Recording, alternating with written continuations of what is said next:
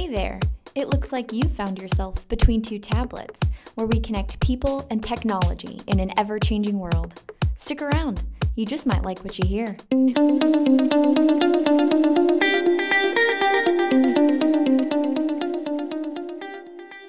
Hello and welcome back to another episode of Between Two Tablets. I'm your host Monica, and today I am going to be sharing with you about the topic of comparison.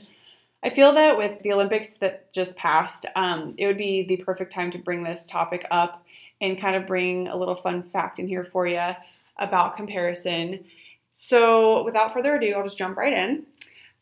First off, I wanted to start off with a quote from Theodore Roosevelt. You may have very well heard it before, but I'm going to say it anyway. Comparison is the thief of joy. I think that is something that everybody has experienced at some point or another in their life and have realized that it truly is a thief of joy. And I think we're all a little bit maybe guilty of this on the daily. We may not realize that we're doing it, but in this culture that we live in, I think comparison is everywhere. I mean, there's always like a cool new car, a cool new, fashion thing that we have to trend, that we have to follow, a cool new this, a cool new that. And we all put ourselves on this train of how do I fit in? What do I do? How do I make sure that I'm heard? How do I make sure that I'm received well? How do I do all this stuff? And it's just like, take a minute and think, do I really want to do this? Or if we're talking about competition, which I'll get into the Olympics in just a second, but if we're ever talking about competition and comparison in that, if you are playing in your own game, say a track meet, and you run your best, your absolute best, you prepared, you gave your all, you were in it, you were going, and you still placed second or third, why are you bummed that you didn't get first? Like, truly, why are you bummed that another person beat you? If you gave your absolute all, like, that should be enough. And of course, first place feels amazing. Everybody, I'm not saying everyone gets a participation trophy by any means whatsoever, but if you've played your best game, there's no reason that you should compare yourself to anybody else. Like, you should be looking at your own track record on that, pun intended, actually, and looking at your stats and just saying, I shaved off 6 seconds off of that run that I never thought I could do, because that last time that I did it, I gave my all then. So you're just getting better because you are making yourself better. You're not looking at what could have been, what would have been if you'd done this or that. Obviously mistakes are made, but if you gave yourself every bit of effort, gave every bit of yourself into that race, then why even bother comparing yourself and letting that comparison be the thief of your joy for doing something amazing for yourself, So I read an article about happiness recently with the Olympics, and I've known this for a while, but I decided to read a little bit more into it and just see, what they were really saying about it. But for the past 20 years or so, they've been looking into the science of the happiness that the Olympian holds when they're holding their medal. Like, on the picture, they'll analyze their face and see if it's truly a genuine, excited smile, or if it's just a smile that's like, could have done better, but here I am, cool. Or if it's just total elatedness, so happy, through the, over the moon, all that stuff. So real quick, I wanted to give credit to the website that I got all this information from. So I got this off of medium.com, a blog that's titled What Bronze Medalists Can Teach Us About Happiness. And I'm sure by that title, now you can assume who is the happiest with their medal. So they begin by saying a simple and relatable statement that I think we can all relate to here. We are constantly looking outside to find references that can show us what success truly looks like. I'll say that again. We are constantly looking outside to find references that can show us what success truly looks like. So we're looking out beyond us and our abilities and talents and everything to see what looks like success. What should we acquire? What should we do?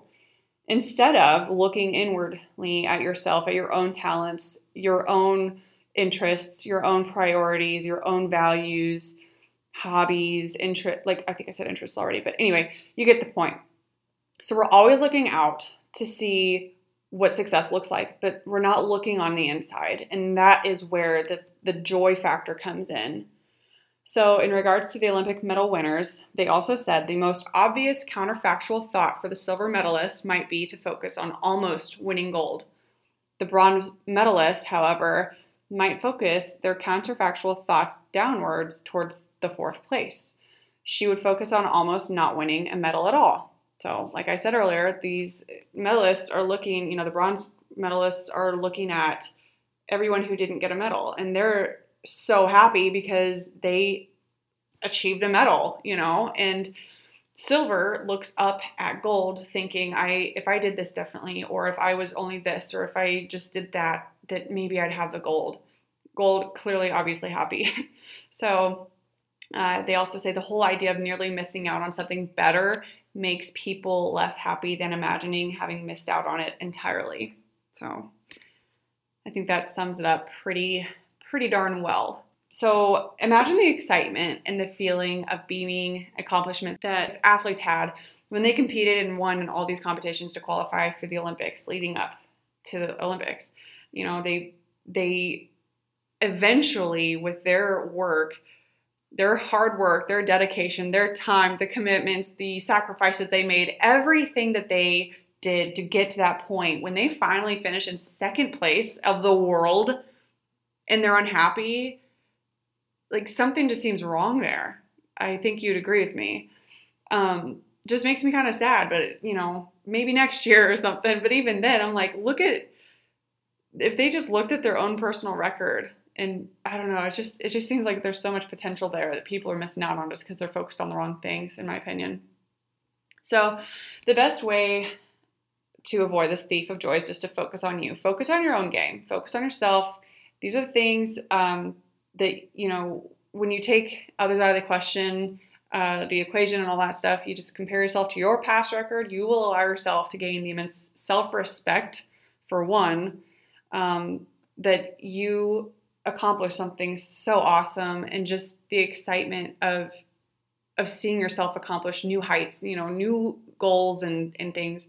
So obviously, if I haven't beat this dead horse enough, take others out of the equation when it comes to placing in something, how you've placed. It's all about you, boo. Here you are. I'm giving you a ticket here. Compare yourself to you. So obviously, I think I've mentioned it earlier, but when it comes to sports, this is very obvious here, but also talking about the car, the family situation, your career, maybe lack thereof at the time, the way you look, the way you dress, the way you act, who you hang out with, all of that stuff really plays a role and in your life, and I would argue to say it directly correlates to your happiness overall. So if you change the language in your brain, change change the quality of your thoughts, and you'll change the quality of your life. That's so true. And I hope that you give yourself the grace to see things that way and have the ability to kind of sit quietly in yourself and look at things throughout your day and just kind of analyze, like, truly, do I want that? Do I need that? Is that me? Is that something I want to even worry about, So when you shift your mindset and just look inwardly, you'll find that true inner peace and the sense of self-accomplishment that cannot be replicated in any other way. And fun fact, I learned this from Ed Mylett. I love following him, by the way. You should absolutely follow him. He's a great motivator and public speaker, all those fun things, but he's just awesome. And he has some very great quality little values that you put into your own life and relate with.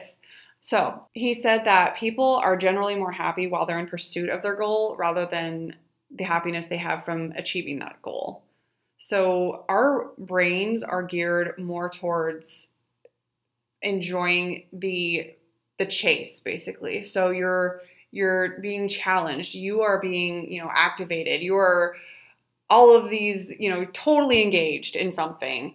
And when you finally achieve that thing, it's like the hype is over. Like, you have your answer. That's it. And then what? Where are you going to go next? So if you are in sports, whether you are, with your job, if you have life goals in general that you would like to accomplish, you may want to second guess like that definite end goal, because it's the pursuit that's the exciting part. So I wanted to end by sharing some tips to helping you on a journey of appreciating your own self-comparison. This is from that website as well. So number 1, choose your comparison metrics carefully to reframe your success and create daily practices rooted in happiness. Number 2, set daily reminders of your accomplishments and celebrate smaller achievements to set winning habits. And number 3, create better boundaries not to let comparison and external influencers weigh on your self-esteem. The coolest part of all of this is nobody can be you. Only you can be you, and you're the best at it. So I hope that today's episode was helpful and made you feel like you are on top of your world and that you can do anything, because I believe you can.